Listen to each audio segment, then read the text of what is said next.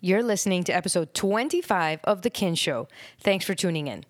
Today's a special episode all about the Enneagram, plus an interview with the creators of the amazingly popular Instagram account, JustMyEnneatype, run by Liz Carver and Josh Green. Now, let's get back to that whole Enneagram thing. You might be thinking, what? The what? It's a funny word, I know. And up until a few months ago, I was right there with you thinking, I have no clue what that word means. And I know 99% of you out there are probably thinking the same thing. But don't worry, I got you covered. I'm going to explain the Enneagram from start to finish in this podcast episode. Just kidding. That's way too much information. I'm going to do Enneagram 101, a summary of sorts of what the Enneagram is, and then we'll jump into the conversation with Josh and Liz of Just My Enneatype, which I'm super excited to share. Now, you might be thinking, okay, she'll explain the Enneagram, but does this have anything to do with me? Yes, it does. The Enneagram is life-changing, and I am not exaggerating. Every single person that I introduce to the Enneagram is mind-blown. I just had it happen this morning when I had coffee with one of my best friends, introduced her to the Enneagram, and she went down the rabbit hole trying to figure out her type, her, romantic interest type, and all this stuff and how it can help her in her life. All these kind of interesting things. The Enneagram will change your life and your relationships for the better. Almost guaranteed. So I'm really excited to share with you what the Enneagram is and this amazing conversation with Josh and Liz of Just My Enneatype. So, what do you say? Let's do it. You're listening to The Kin Show, where we explore the intricacies of the human heart, faith, relationships, spirituality, parenthood, and more, celebrating our journeys as seekers.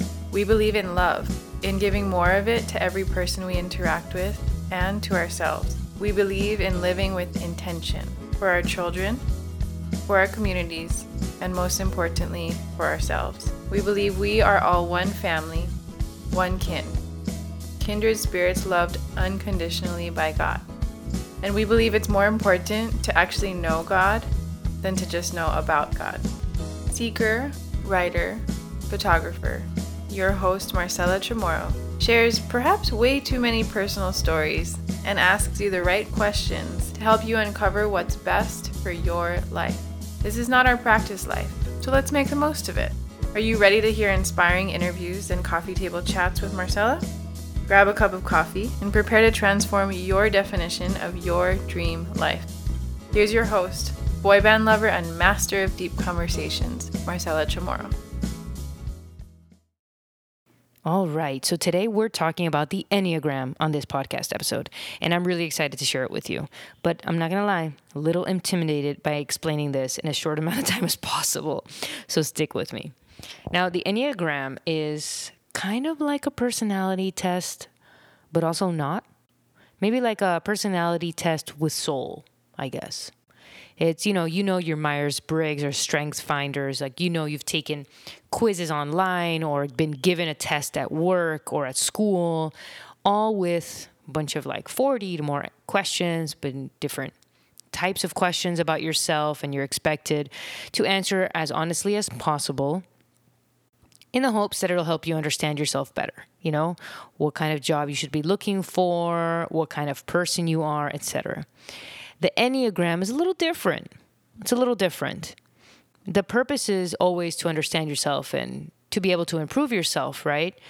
And during the interview that I'll get to with Liz and Josh of Just My Enneatype, they will explain how different it is from the other different personality tests that you know about. It is profoundly different. By definition, the Enneagram is, and I quote, a model of the human psyche, kind of understood and taught as a typology of 9 interconnected personality types. You're going to hear about these 9 types a lot because they're the backbone of the Enneagram. 9 types. So imagine a circle with numbers around it, kind of like a clock, except instead of a 1 through 12 on the clock, you have 1 through 9, the 9 types of the Enneagram. And the Enneagram assesses you as one of these 9 types. So every single person is one of these types. And each of these types has a unique set of personality traits, strengths and weaknesses.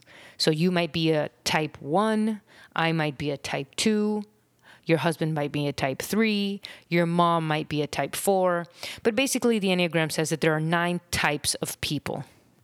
Each of these 9 types has their own nicknames and titles. You might have heard of people talking about themselves as a type 3 or a type 5, like a type and then a number 1 through 9. They're probably talking about the Enneagram. And sometimes it's easy once you know the Enneagram and know the 9 types pretty well. You can kind of like type people. I know my dad's a type X and my mom's a type Y and my brother might be this one and all that stuff. But you might be thinking like, what's the point? What's the point of knowing your Enneagram type? Well, the idea is it can help you in business. It can help you in your relationships. It can help you in everything. It basically helps you understand yourself. More importantly, understand your tendencies, your weaknesses, how you tend to act when things are going well, and also how you tend to act when things are going south. And, in business context, a lot of times the Enneagram or other personality tests are used to gain insights into interpersonal dynamics, how to get people to work better together, coworkers, and so on. But its spirituality is more commonly presented as a path to higher states of being, essence, and enlightenment. And that's a quote. It helps in self-awareness, self-understanding, and self-development. I personally am not using this from a business standpoint. I use it more on an interpersonal, spiritual standpoint, right? To improve myself, to improve the way that I interact with the world, interact with the people around me, and show them more love. And it helps me to understand my weaknesses and how I tend to mess up. And it is spot on. Not only is it spot on for me, but when I do research on the types that the people around me might be, let's say my husband, it helps me understand his tendencies as well and how we kind of mesh together. And then when you read up on my type and his type in a marriage and they describe the dynamic, it is uncanny how spot on it really is. Now I'm going to give you a quick rundown of the 9 different Enneagram types, okay? 1 through 9. Type 1 is the reformer, the rational, idealistic type, principled, purposeful, self-controlled, and perfectionist. Type 2 is the helper, the caring, interpersonal type, demonstrative, generous, people-pleasing, and possessive. Type 3 is the achiever, very success-oriented, pragmatic type, will adapt to different settings, focus on excelling, driven, and very image-conscious. Type 4 is the individualist, the sensitive, withdrawn type, sometimes called the romantic, expressive and dramatic, self-absorbed, and temperamental. Type 5 is the investigator, the intense cerebral type, perceptive, innovative, secretive, and isolated, lives in their head. Type 6 is the loyalist, the committed, security-oriented type, very engaging, but very responsible, anxious, and suspicious. Type 7 is the enthusiast, the busy, fun-loving type, spontaneous, versatile, distractible, and scattered. I have a lot to say about this Type 7 in our interview. Type 8 is the challenger, the powerful, dominating type, self-confident, decisive, willful, and confrontational. Also have a lot to say about 8s in our interview coming up. And type 9 is the peacemaker, the easygoing, self-effacing type. Receptive, reassuring, agreeable, and complacent. So that is a very, very quick run through the 9 types. See, when I was first learning about the 9 types, I could see myself mentally typing people. Like I said, my dad is X. My friend is an 8. Obviously, this is all my own perception of them. They may end up being a totally different type. But I was mentally placing them based on my experiences with them. I could be way off, but maybe not so much. But the truth is that it takes work to really get to know your true type, what number you really are. Sometimes I still waver on which number I am. Now, there are tests online. You can take the Enneagram Institute test for $12. That was great. There's a lot of them that are free, so you don't have to pay. You can also just read through the descriptions of the 9 types and try and figure out where you find yourself best described, right? But each of the 9 types has a few differences within it. So like I said, it's like a clock. Instead of 1 through 12, it runs 1 through 9 on a circle. And the wings, this is a very Enneagram term, the wings are a number that lies on either side of you. So if I'm a type 2, next to the 2, there's a 1 on one side and a 3 on the other, right?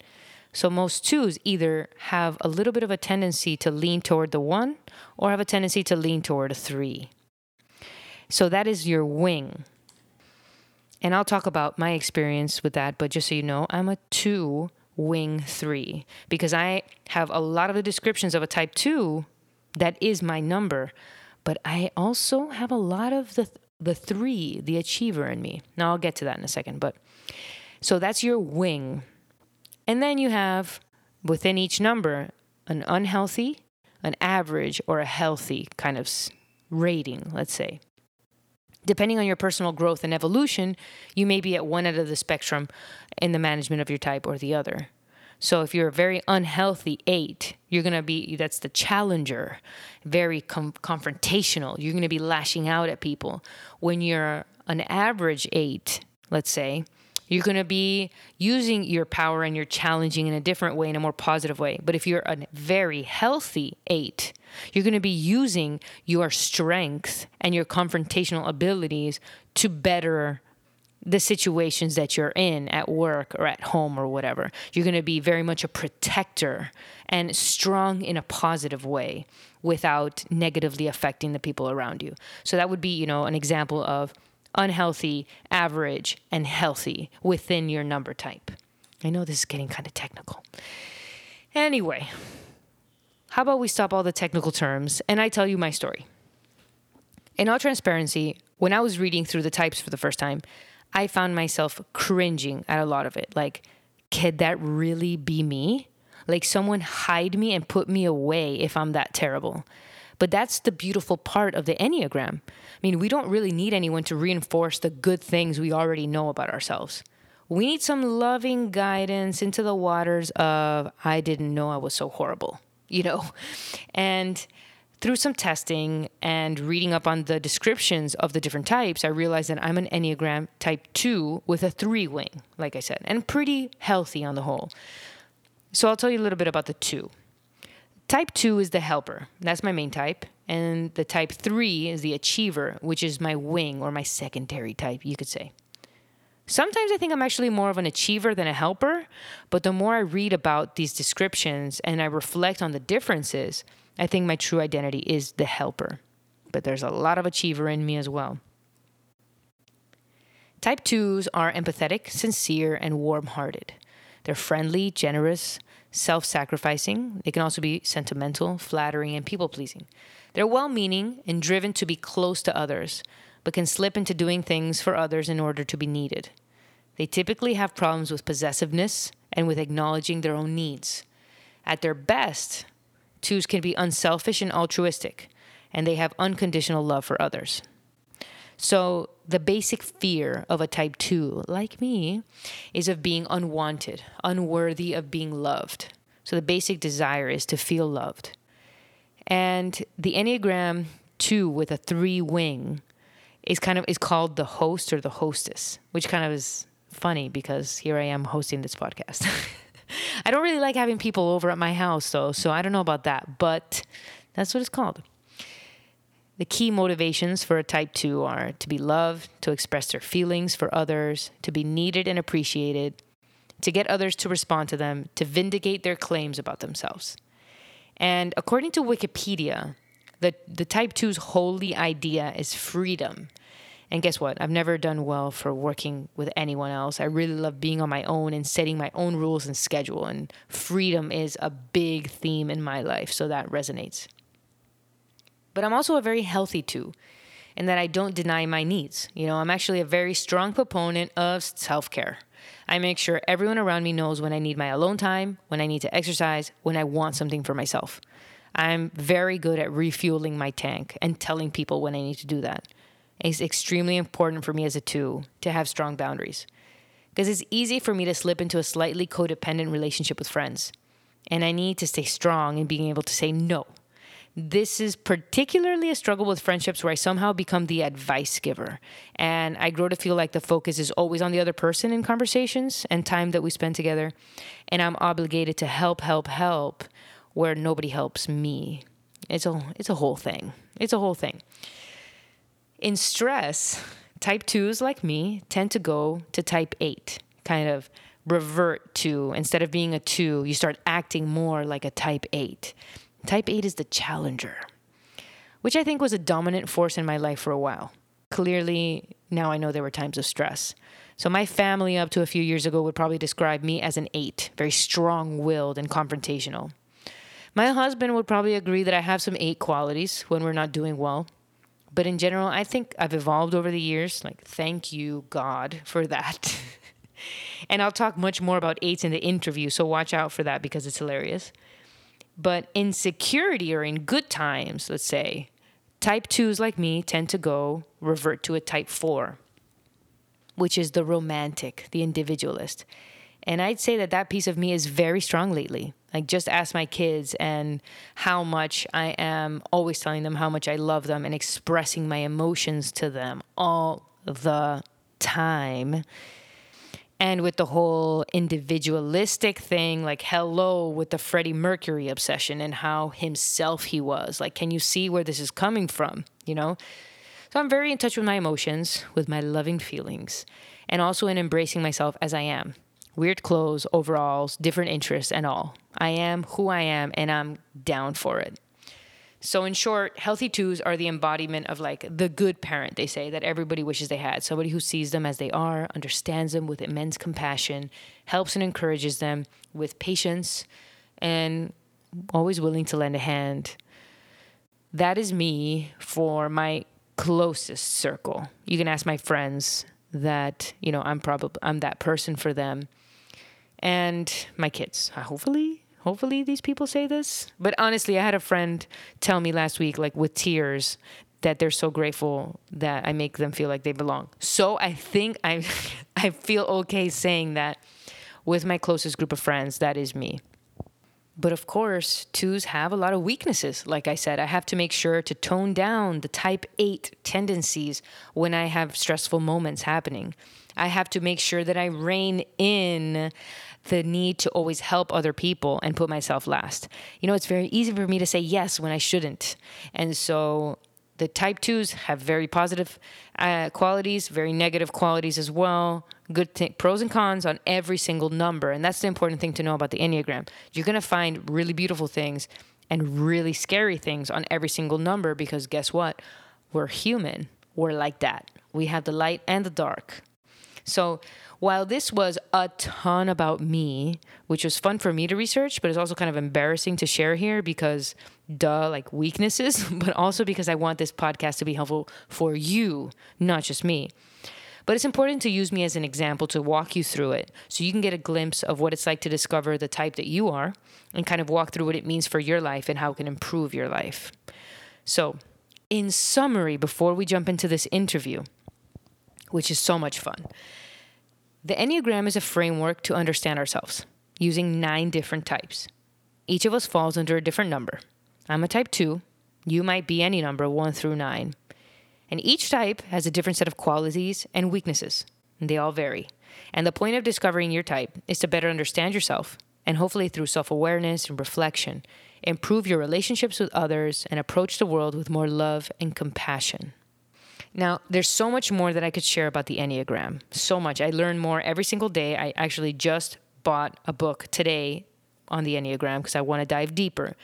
But I wanted to give you that intro before we dive into this conversation with Josh Green and Liz Carver of JustMyEnneatype, which is an amazing account on Instagram. And I'm constantly learning more through their account. So I'm really excited to share this interview with you today because we really dive deep and I get to ask them a bunch of questions about the Enneagram that I've had for a while. And not only just about the Enneagram, but about their Instagram account. Like, what caused them to create this account? What inspired them to create such beautiful depictions of what the Enneagram is in each number? How do they stay motivated and inspired to create new things all the time? It's so creative. And honestly, the interview was hilarious and so much fun. So I'm really excited to share it with you. How about let's dive in right now and learn more about the Enneagram with Josh and Liz. And at the end of the episode, they will share more resources if you're interested in the Enneagram. Honestly, mind blown if you check it out. It's so cool. Their Instagram is an awesome way to learn more about it. And it's so beautiful, P.S. And then at the end of the episode, like I said, they'll share more stuff. So without further ado, here's my interview with Josh Green and Liz Carver of the Instagram account JustMyEnneatype. Welcome to the Kin Podcast. Thanks so much for being here with me. Thank you. Yes, thank you so much for having us. You know, Josh and Liz, on the Kin Podcast, we talk about all things like heart, ranging from like parenthood to faith to relationships, pain and joy alike. And most of the time, no matter if we're talking about on an episode about like, maybe building a child's self-esteem, or maybe in another episode, navigating a suffering friendship or maturing your relationship with God. I mean, all of which are like absolutely no joke. There's always kind of this underlying focus on somehow improving or working on how we interact with the outside world, kind of like bringing more love to our interactions, And when I came across this thing called the Enneagram, it absolutely blew my mind. Like my mind exploded because it made so much sense to me, not only in getting to know myself, but other people, kind of like a framework for relationships, I guess. And I'd love to hear more about each of you and how you all came to discover the Enneagram and, grow your relationship with it. I don't know who wants to go first. Liz, you want to take this first? I will, sure. Yeah. So the beginning of my relationship with the Enneagram was kind of roundabout. I had a couple of people. My mom was probably the first person who introduced me to it. She was doing her seminary training at Bethel University in Minnesota. And they had, or I think it was during her seminary training, they had all of their students take the Enneagram, and she made our entire family take the Enneagram test. And so at this point, I thought of it sort of like Myers-Briggs or StrengthsFinder. It was a test that you take, and that was sort of it. And that was probably maybe 10 years ago. About 7 years ago, I was working in a church in Milwaukee, Wisconsin, and a good friend of mine, Brandon, again, sent me a link to a test, and I took the test, and I kind of thought no more of it. But 3 or 4 years ago, I was in seminary myself, and I was taking a class on vocation. And as a part of that course, we learned about the Enneagram. We learned about these tools, not as tests that we take, but as frameworks for understanding the world around us. And what I really loved about the Enneagram is that, a lot of tests, a lot of personality typing systems they are more like tests. They kind of put you in a box, and then they sort of tell you what you're like. And I love personality typing systems. I've always loved StrengthsFinder. I've loved Myers-Briggs. I loved that for probably 12 years before I found the Enneagram. But I always felt like the Myers-Briggs was kind of putting a full stop at the end of the sentence. It was telling me, you are an INTJ. And I really related to that. I am an INTJ. And I liked everything that it told me about me, and it made a lot of sense. But I was in my 20s at the time, and I felt like, well, shouldn't there be more than this? Shouldn't there be some growth? I mean, I feel like I'm growing exponentially in my 20s. I'm maturing greatly. I'm experiencing, some of those things that you were talking about, the dark sides of life. And I'm grieving, and I'm growing, and I'm changing. Shouldn't there be more to this than that? And when I discovered the Enneagram, I think that's when I realized, oh, this is not a test. This is not, there is no full stop at the end of the sentence. This is more like an ellipsis. This is a continuation. There is growth built right into the diagram itself with these lines. But beyond that, I think it's an invitation to grow and an invitation to be transformed. So I think, I had all of these, 10 years ago experiences with the Enneagram, but none of them really stuck until I was ready for it. And I was in one of those places myself where I was looking for a tool to help me grow and help me transform. What about you, Josh? Yeah, so I also came to know the whole personality systems through Myers-Briggs probably when I was really young, maybe like 13 or 14, I think, and that was language that I used a lot and was really, really helpful for me for the better part of almost 10 years, I think. But when I came on staff with InterVarsity Christian Fellowship, which is a Christian ministry that works with college students all across the United States, during my whole first year, I would hear coworkers talk a lot about this Enneagram thing and what their numbers are and what that means. And it seemed really confusing and complicated because I was used to the Myers-Briggs type framework, and that was something that everybody knew, everybody understood. But it was towards the end of my first year, so it's about like 3.5 years ago, when an older spiritual formation director who was in her late 60s at the time, she would talk to a bunch of us about this tool called the Enneagram. And she at first talked about it a lot in terms of the triads, the head, heart, and gut triads. And the more she would talk about it, I was like, okay, this makes a lot of sense. I can really resonate with that. And when various people in my life would talk about the Enneagram, they would say that typically if you found a number and you liked it, then it was probably not your number.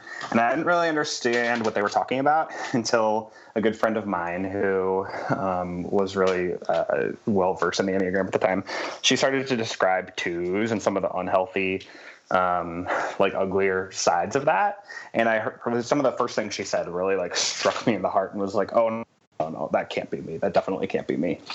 So it was I was in my early 20s at the time, but it was a strong awakening to the fact that oh my gosh, when people ask me how I'm doing, I don't know how to answer that question, and stuff like that. That started the whole journey of oh man, there's a whole lot more to understanding myself than just, what I know already. So that started a journey that a bunch of friends and I started all at the same time of getting into the Enneagram. And yeah, it's been a long ride since then. I mean, it sounds like it was then, you mentioned to me before we started recording that you both met in Milwaukee, and you decided to create this Instagram account, I'm assuming, called JustMyEnneatype, which, I would love to hear how that came about, because that must take a ton of time to create. I mean, just the beauty of each image, it's astounding. Not to mention all the thought and research that must go into the content of each piece. I'm constantly screenshotting and sharing different images of my own type, or sending descriptions of other types of friends, and I'm like, so and the response to this account has been huge. So I was writing the notes for this episode, and you were at 165,000 followers, and I checked right now, and you're at 166, and I'm like, this crazy people are, and I know this is just a number, right? But to think of that many people in a stadium. It's kind of, I try to think of physical people, right? Actual people, not as numbers, learning about the Enneagram because they want to, because they're opting in to learn about the Enneagram from you. And it's astounding and a huge privilege, of course. But how did that come to be? And so Josh and I met at the church that I work at, which is called Eastbrook Church, and it's in Milwaukee. And we met probably 4 years ago. And we discovered our shared love for the Enneagram at our friend Jesse's birthday party, where we started typing people over a bonfire. And I think we nerding out on Enneagram. Yes, I love that. Yes, we were nerding out. Yeah. And we started calling it our side hustle. We were like, we should just set up shop at a coffee shop in Milwaukee. The coffee culture is huge here in Milwaukee. So we're like, let's just set up a shop somewhere and, have people charge people $10 or something to find out what their Enneagram type is. Type me. Yeah. I'll give you $10 and type me. Okay. Yeah. So we were totally joking at the time. And then a couple of years later, I think I threw it out there to you, Josh, that we should teach a class. Yes. Yeah, so I was like, Josh, let's teach a class on Sunday mornings at church, like a Sunday school class, except let's teach about the Enneagram. And Josh was like, oh, I mean, yeah, maybe we could do that. So we started in 2018. probably in May or so, prepping the content for our course, and we met weekly. And we just put so much time and energy into that class. And it started in September of 2018, and it was really successful. I mean, a bunch of people came, and we were kind of thinking just our millennial friends would come, but it was actually like my parents' friends were coming to this class, and, you know, people would stop in, and it was great. So, Josh, you want to talk about the Instagram part of things? Yeah. So we, like Liz said, we had so much. The class was a way bigger success than we thought it was going to be, and there was a lot of people who came in knowing the Enneagram really well, and also people who had no idea what their type was or anything like that. And so the feedback we got was just so positive at the end, the last week of class. There was a number of people that came up and told us, like, oh, you should take the show on the road. You should keep teaching somehow. You should, you know, find a way to continue this. And so maybe like a week or so later, Liz and I got breakfast one morning, and we just talked about next steps. And the thought, we had a bunch of different ideas floating out there, but one of them was making an Instagram account. So we made one, and can I just say that the name of our account was actually an inside joke. I was saying that there should be a dating service that like matched people based on their Enneagram type, and that the dating service would be called JustMyEnneatype. And somehow that's the name we landed on. Yep, and it just stuck. What we have today. Yep. I think it's a great name. Thank you. Yes, it's a great name. Thank you. So that was in December when we got breakfast, and then it was about a week later, December 23rd, we made our first post. And then within like 8 or 9 days, we already had 2,000 followers, which was crazy because we just thought that it would just be a bunch of our friends who would follow us, but it spread so fast, and it was really crazy to see how that all happened, because we started just with a series on colors, because that was one of the first things we decided for the class we taught. Liz is a very big color person, you know, artist, graphic designer thing, and she wanted to assign a color to each number. And so that was one of the very first things we talked about for our class. And so it's fitting to do it for our first series, and then just to see how it grew from there so quickly. That all of a sudden it's like, dang, okay, we have a legit thing on our hands. So you have a legit thing on your hands. Yes, you do. Yes. And I'm curious, why are people so into the Enneagram now? Like, I realize that I'm one of these people who a year ago didn't know about it. Yeah. Now I know about it, and I find it so fascinating. And it feels like trendy even, but it's been around for, you know, I think there's a lot of debate about when it kind of was created, but you know, there's some sources that say like the 4th century, and then other people say no, the 1930s. Anyway, it's been around a while. Why right now? Why is this blowing up? Man, I'm not sure that I know the answer to that. But what do you think, Josh? I think there is a huge need out there and a huge longing for people to know and understand who they are. And I think that some of the series that we do that are the most successful, like get the most shares, and we see our follower counts like go up the most, is where people can, you know, take something and share it in their story and describe like who they are, or, oh, this really resonates with me. I think people love being able to put words to parts of themselves that they were never able really to do that with before. And I resonate with that experience too. I learned so much about myself that I never, would have thought. I can look back on my life before discovering the Enneagram and see, oh yeah, that's because I'm a 2, and I just didn't know what that meant at the time. So I think that people want to know themselves. They want to know other people, and the Enneagram is just a very in-depth, well thought out tool that describes some of our core like needs and longings and motivations and fears and desires more than a lot of other of these personality typing systems do. And so people see it and they latch onto it because it's like language that they can use to describe parts of themselves that they were never able to describe before. That's just my 2 cents. No, that makes a lot of sense. I remember thinking the first time I was reading about my type, and it said something like, I find it difficult to watch movies because I hate watching people suffer. And I was like, oh my God. I thought I was the weirdest person in the world because I never wanted to watch movies. Like, I can't watch Hotel Rwanda. Like, that is absolute torture to me because I will suffer so much. Or any kind of movie, like even like romantic comedies, that dip when like they're happy, then they're sad and they're happy again. I'm like on the floor, like ripping my cuticles apart because I'm like, they're so sad. And I thought I was the only one, so that to me was very moving. But it's also, when you recently discovered your type, and I'm saying this as somebody new to it, because both of you come from, have longer histories with the Enneagram. To somebody relatively new to the Enneagram, when you recently discover your type, there can be some kind of like shame, right? Because a realization of the negative aspects of your type and the negative things that you may have been trying to ignore about yourself. And the Enneagram describes, each type, you can be either unhealthy, average, or healthy.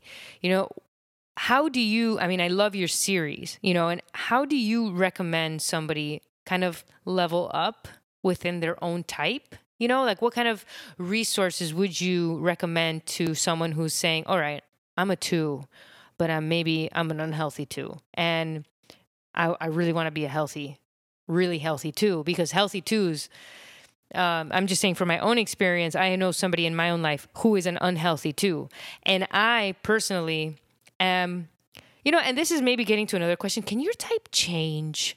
I think I want to ask that one first, because can it change? Because I feel that, let's say I used to be a 3, but I feel like now I'm a type 2 wing 3, right? This is all my personal theories. Sure. So I'm like, but I feel like a very average 2 now. I'm sorry, a very healthy 2. For somebody who would want to level up from unhealthy or average to a healthy point in their type, what kind of resources would you recommend for them?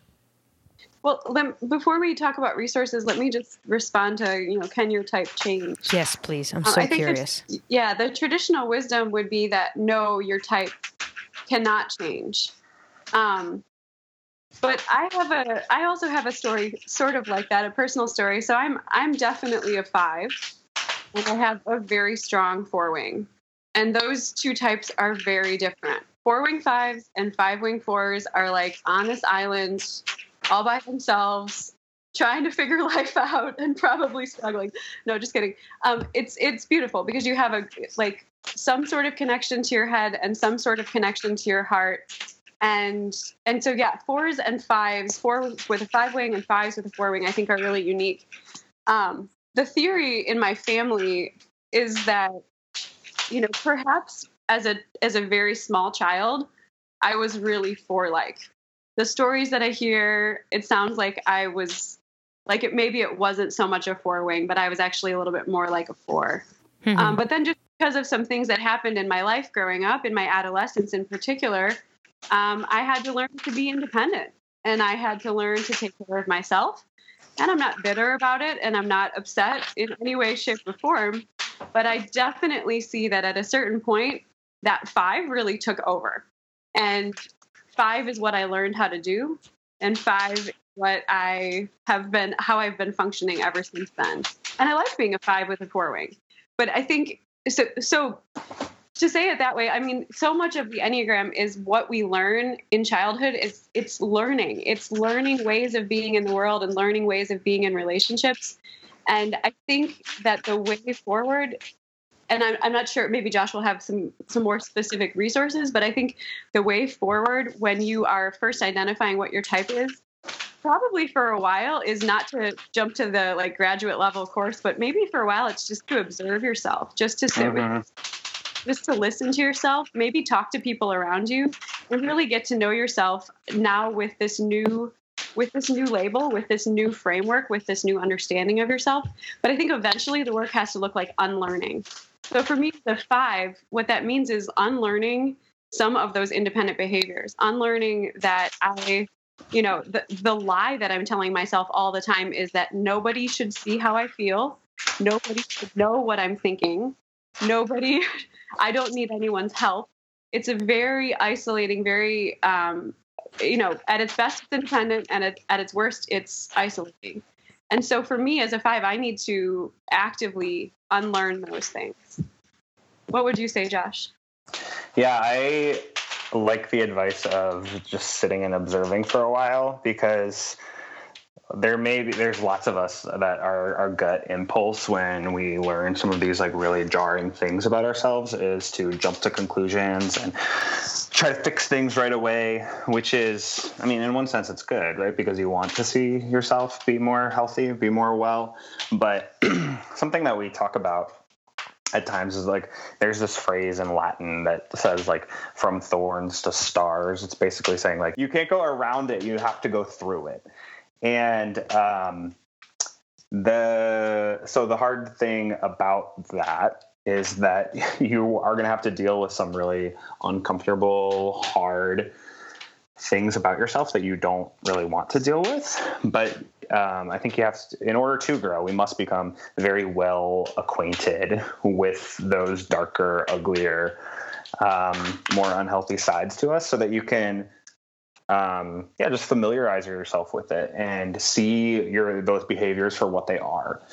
I think just being able to see, I mean, I think people say this, an example is like for ones, that being able just to identify like what is your inner critic speaking and what is actually true, right? So that's one of the first steps for ones, is just be able to identify, okay, that is just my inner critic.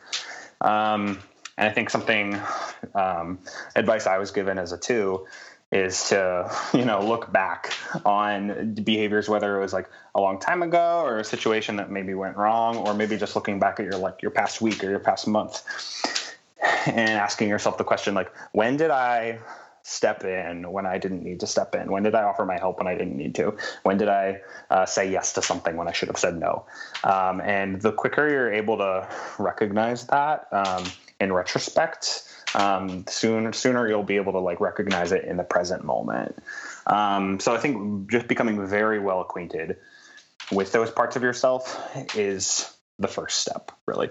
No, that makes a lot of sense. And it's interesting what you said about, for me, when did you step in? Because I'm also a 2, is, it's weird that for me, when I was saying about kind of like transforming a little bit, I feel like motherhood really changed me and made me maybe either lean more into the 2, or I was a 2 and let go a little bit of the 3 wing. I'm not sure. I'm between those 2, but definitely that's when the transformation or the real change in me happened. But at the same time, I'm a person who loves my boundaries. Like, I am a boundary queen. And so it's really easy for me to stay on the healthier side of 2, because I maintain very strong boundaries. Even as a child, like, this is not something that I learned. This is something that just came with. Like, it's very easy for me to say I need this, but then again, I'm very strong in the I want to help. It's very strange. But so are you a self-preservation 2? Is that your instinct? Your dominant instinct? Actually, have you looked into that at all? No, because when I was looking at your series, I was like, I think I'm a social 2. So you don't know how long I've spent looking at the social and intimate 2 series. I love your series, by the way. Honestly, like, if I could clap for you right now, but I'm holding a microphone in one hand, I would. They're great, and I think that they're so helpful. So I just wanted to say that. Take a moment to say thank you. It's so good. And the artwork and the content. I don't know how you guys do it. So on point. But thank you. But yeah, I think I'm between social 2, which it says according to you that likely mistypes as a 3 as the achiever. But I just find that understanding, I was just on a family trip, and as you know, family trips, they can get complex. And I was talking about the Enneagram with somebody who had never heard about it before. So I showed them your account, of course, and we were talking, and we were typing somebody like, oh, a 7. And they're like, oh, like the Lego song, everything is awesome. And I'm like, yeah. Yes, like that person is that song. And it's so fun, but at the same time, I try not to judge, because I remember when I first learned about the Enneagram and I was going through your series for the first time, my first instinct was to realize who were 8s in my life, and I'm afraid of them. Like, I am afraid of 8s. Not afraid like actual fear, but a fear of letting them too close because they hurt. And so there can be, at least for me personally, kind of a tendency to type somebody in a judgmental way. And like I see in your series, there's so many different facets to each number, right? To each type. There's so many positives, negatives. And I don't know if you have the same experience, but there's some times where I'm like, I wish I was a X number. Like, I wish I was another type. That seems like the best type. The best type is this number. They seem always happy and no problems and whatever. But that's just not true, right? Just like for me, I'm like the 8s, I can't. Like, they scare me. This is exactly why we had to create a hashtag, which is 8s are not scary. They scare me. Because yeah, they show up in the world with so much energy and like with a really big presence. And they, even if they're loving you, they are loving you with intensity. And it is a lot, but a lot is very different than scary. I think one of my best friends is an 8, and she's a female 8. And I think having her in my life really changed my perspective on 8s, because I am in her inner circle and I feel really honored to be in her inner circle, but I see what it's like when people are not in her inner circle. And so I think there's a lot of misunderstandings about 8s, but there's misunderstandings about all of our types. Oh yeah. They're seen as like standoffish and rude and like, no, we're just in our own little world. We're in our heads right now. No. And okay, so let's do the 8 thing. What about somebody who has a conflict with an 8 or a misunderstanding with an 8? I think maybe that's where the fear comes in, because that can be kind of an intimidating experience. Not all 8s, not speaking for all, but in my experience, it's kind of intense. It's very intense. Yeah. I mean, even my friend who is an 8, I'm incredibly close to, if there's conflict between us, I've learned that I have to like raise my voice, which I don't normally raise my voice. But I have to match her in that intensity in order for us to be able to communicate better. And at first I sort of felt like, I don't like this. Like, I don't like that I have to sort of put on a different version of myself just to communicate with you. But I think what I've started to sort of reframe that as, because it's been so healthy to match her intensity and to actually work out conflict in a really direct and truthful way. And I think that's what probably 8s would tell you if they were here right now. They want directness and they want truthfulness. They don't want you to beat around the bush. They want you to go right to the point. And so I think to reframe some of those conflict like practices that I've learned as just tactics. We have tactics in every aspect of our lives. And so my tactic for dealing with conflict with an 8 is to raise my voice and to come out strong and very direct and very clear with no niceties. They don't care about the niceties. They just want me to say what it is that's clearest. Okay. The thing is with 8s is that they feel really loved, actually, when you match their intensity. And they would not feel loved if you were to like cower away and not engage with them if you have legitimate, stuff that you need to work through with them, because they are naturally very intense people who, an 8 I know says that they most of the time are just turning down the volume, so that, using their inside voices, if you will, for everybody else. So when they are, they're naturally really intense people. So when they are expressing something, it can come across as really angry, and maybe they are, but maybe they're not. A lot of times it's just how they express themselves. and that's how they're received, as like mean or intense or angry or something.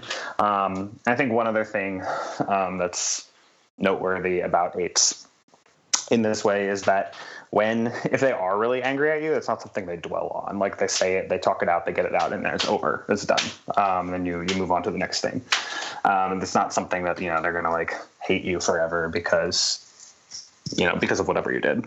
Like, Josh, in the past, you've called it the emotions of an 8 a flash in the pan, and then the emotions of a 4 a crock pot. Yes. Yes. I forgot about that. Yes. That is how it is. That makes a lot of sense. What are some other misconceptions that you've with so many people following your account and getting so much feedback from people? Because I've seen even that you recently posted, like, please, everyone wait your turn. We're posting 1 a day. You're going to have to wait. Because, like, I check it. I'm like, there's 3 days left to 2. There's 3 days left. And I also selfishly check my number and for my husband's, right? Because that's just kind of what I do the most research on right now.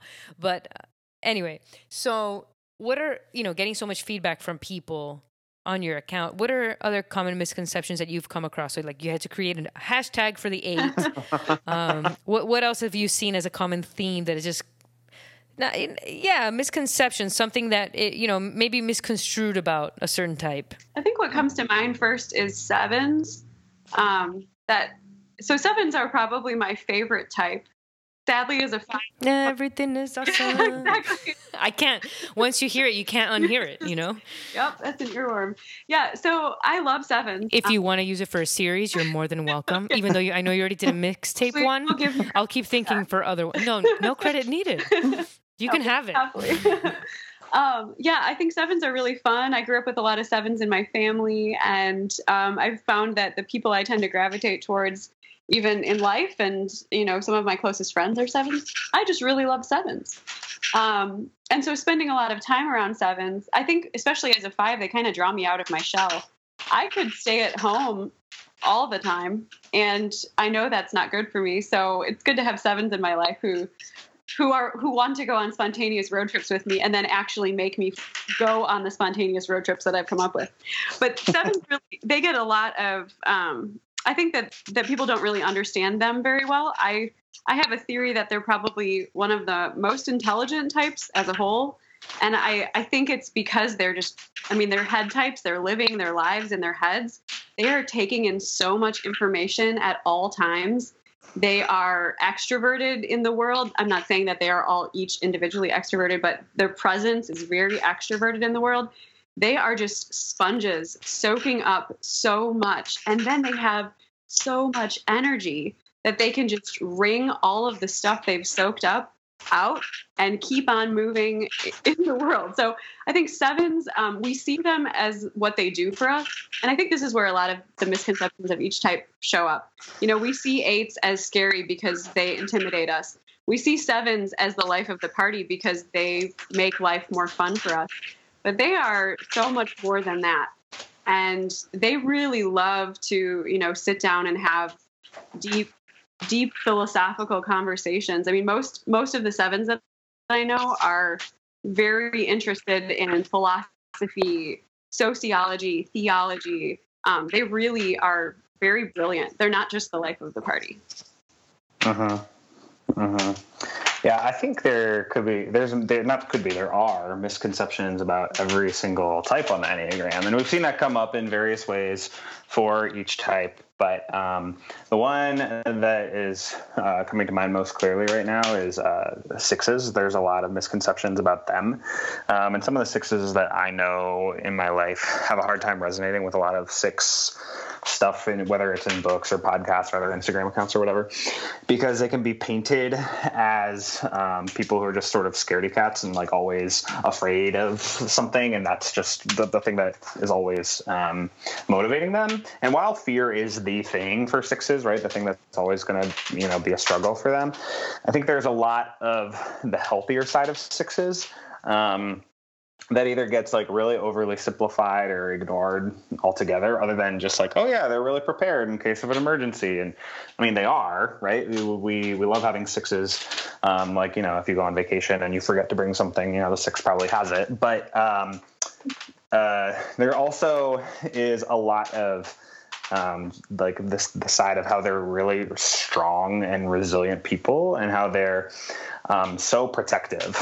There's a few things better than like being loved and taken care of by a six, or like being in a six's corner, because if someone comes after you, like they will hunt you down, and like, yeah, I don't know. I have one of my good friends, Rachel, who's a six, like she is oftentimes like surrounded a lot by like people who are like really loud and strong and aggressive, like lots of like eights and ones, and people who can be much more vocal and combative, and no one really bats an eye at that. But if she ever gets mad for any reason, everyone's like, oh shoot, we've done messed up, we're really scared right now. Just because sixes, they have this strong like fierceness that is looked over a lot of the time, and they're just seen as much more, I don't know, timid and afraid than that. But I think that there's a lot of the really strong, powerful, redemptive side of sixes that's not there a lot. And so a lot of people who are sixes, or don't know sixes, can see it maybe as like the quote unquote worst number, which isn't true. There is no worst number. It's not a thing, and it's definitely not sixes. So that's one of the bigger misconceptions that I find myself coming across. That's really interesting, and I'm sure, like you said, that there's misconceptions about all the types. Now, oh, yeah, absolutely. Being respectful of your time. I have, if I can, one more question. Of course. Mm-hmm. Okay. What do you wish people knew about the Enneagram? Something that is, that you don't get a lot from people, that they're always shocked. What do you wish people knew about the Enneagram as a system, as a framework?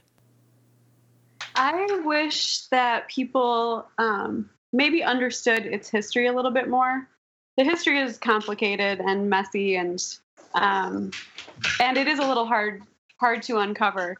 But at its core, I think something that everyone can agree on is that the Enneagram was never really intended to be a framework for people to type each other. It was really supposed to be something for people in their individual lives to do their own work. And I think, we all slip and fall into the habit of typing other people. It's really hard not to, especially once you geek out on it and you learn all about it, and you just start to see, oh my gosh, my coworker is totally a 3, or, like that person is a 9. It's really hard to not do that. But I think at the end of the day, it's a tool that each of us can choose to use to grow. And that's when it's going to be the most helpful. It's not helpful for me to sit here and tell Josh how he needs to do all of this work as a 2, and how I see him doing this and I see him doing that. Like, that's not actually helpful, and I doubt he's going to respond very well to it. But for me to do my own work as a 5 is actually probably going to allow him to flourish more even as a 2. That's good. That would be my thought. That's really good. I would definitely agree with that. I would add, one thing I would add would be that the Enneagram is not everything. It will not tell you everything about who you are. Very good. I think we get a lot of people who who get very like confused or worked up about how the Enneagram doesn't explain like every single last detail about them. And it's not just 4s, right, who love to be understood and like, to understand others. It's like all types are like, oh, maybe this is because I'm a self-pres like 5 with a 6 wing that it describes this. So maybe that's why I don't relate to this thing that you're saying there, when it's like really, the Enneagram does describe a lot, and it really is really helpful in describing some of your core, desires, motivations, fears, etc. But it's not going to tell you everything about who you are. It's not like... It's just, it is a tool. Ultimately, it's a tool. It's not, the secret code to, living life. So I think that's the biggest thing I would add to what Liz already said, is that it's not everything. Both very, very good points. And I'm curious, your JustMyEnneatype on Instagram is, like I said, doing crazily well. Congratulations. And thank you for that. I have 2 days. I think today was 6. 'Cause I was traveling today, so it just popped up in my feed, but I didn't get to read it. But I think today's 6, so I have a few more days till I'm up. But I'm curious. You're selling prints and stuff on everything that you're putting out. What is next for your account, for your project? Oh man. I mean, at this point, I'm kind of hoping we just make it through the summer. Yes. Josh is traveling quite a bit, so I'll be taking over in July. And we have a couple more collaborations coming up that I'm pretty excited about. Some content we wrote a while ago is getting beautifully lettered by a woman in California. And an artist friend of ours here is working on something sort of comic booky, which I think people will really resonate with. That's awesome. Yeah. That's awesome. All right. Well, I'm looking forward to all of that. And no, you have to make it through the summer because I'm going to have an issue if you don't.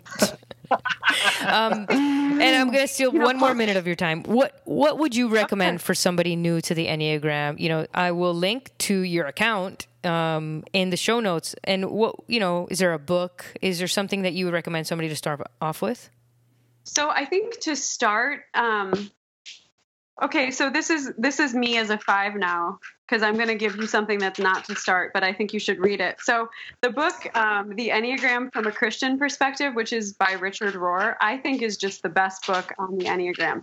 Now, if you are not a Christian and you are listening to this, you will still find it to be incredibly valuable. Just know that there's some mention of biblical characters and things like that in the book. But by far, that is, I think, the best Enneagram book I've ever read. I have underlined pretty much every word in there. So it's a little bit heavier than a beginner book, but if you love the Enneagram and you're just finding out about it, there's no better place to start than that. That's awesome. I love his newsletter. Even though I have to say, I need 5 minutes to sit and read it and maybe reread it because it's so dense and good. I'm like, I don't have the brain space for this today. I have to read it some days, but so I'm like, I'll let 3 accumulate because my kids are out of the house. And I'm like, now I can sit and bask in the glory of the conscious love. This was this past week. But I love it. So yeah, definitely. I'm going to check out that book. Thank you. That book is phenomenal. Yeah. What would you recommend, Josh? Oh man. There's so much. There's books, there's podcasts, there's people you can follow on Instagram. Oh man, I think The Road Back to You by Ian Cron and Suzanne Stabile is very, very accessible. So if Richard Rohr is a really dense 5-course meal, the Road Back to You is a book that would sort of get your appetite started. It's meant to be just sort of like a primer for all things knowledge of the Enneagram. They don't go super, super deep, but it is really helpful and really accessible with lots of real life stories. So I would recommend that book. Awesome. All right. Well, thank you so much. And we went over our time, so I apologize, but thank you. I will link everything that we talked about in the show notes so people can check it out. And if you have any other books, type 5 over there if you want to send me. I'll link them as well so that everybody can, kind of pick and choose what they're up for. So thank you so much for your time. I really do appreciate it. Thank you. Thank you. Great. Yeah, thank you so much for having us. This has been a lot of fun. All right, that was Josh Green and Liz Carver of the Instagram account JustMyEnneatype. That was an amazing interview. I had so much fun talking to them. As you could tell, I had so many questions about the Enneagram, and they were such good sports with me because clearly they've been at this for years. So I really recommend their Instagram account, JustMyEnneatype, and the books that they mentioned. Now, if you want to get the links to those books, just hit up kinpodcast.com/25, and I will link to all of it. Their Instagram, the books, the whole shebang, so you can check out the books that I've already read, the ones that they're recommending that I already purchased one today, and I'm excited to crack open. So check out kinpodcast.com/25. I really hope you enjoyed this Enneagram 101 and interview with Josh and Liz.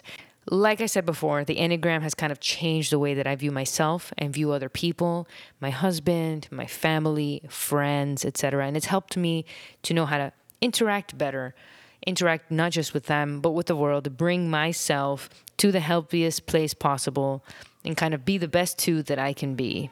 So I hope you're interested in the Enneagram. If you are, there's the Enneagram Institute that you can visit, and there's a ton of other resources, including the ones that Josh and Liz mentioned. So thank you so much for tuning in and listening to over 1 hour of me nerding out on the Enneagram with Josh and Liz.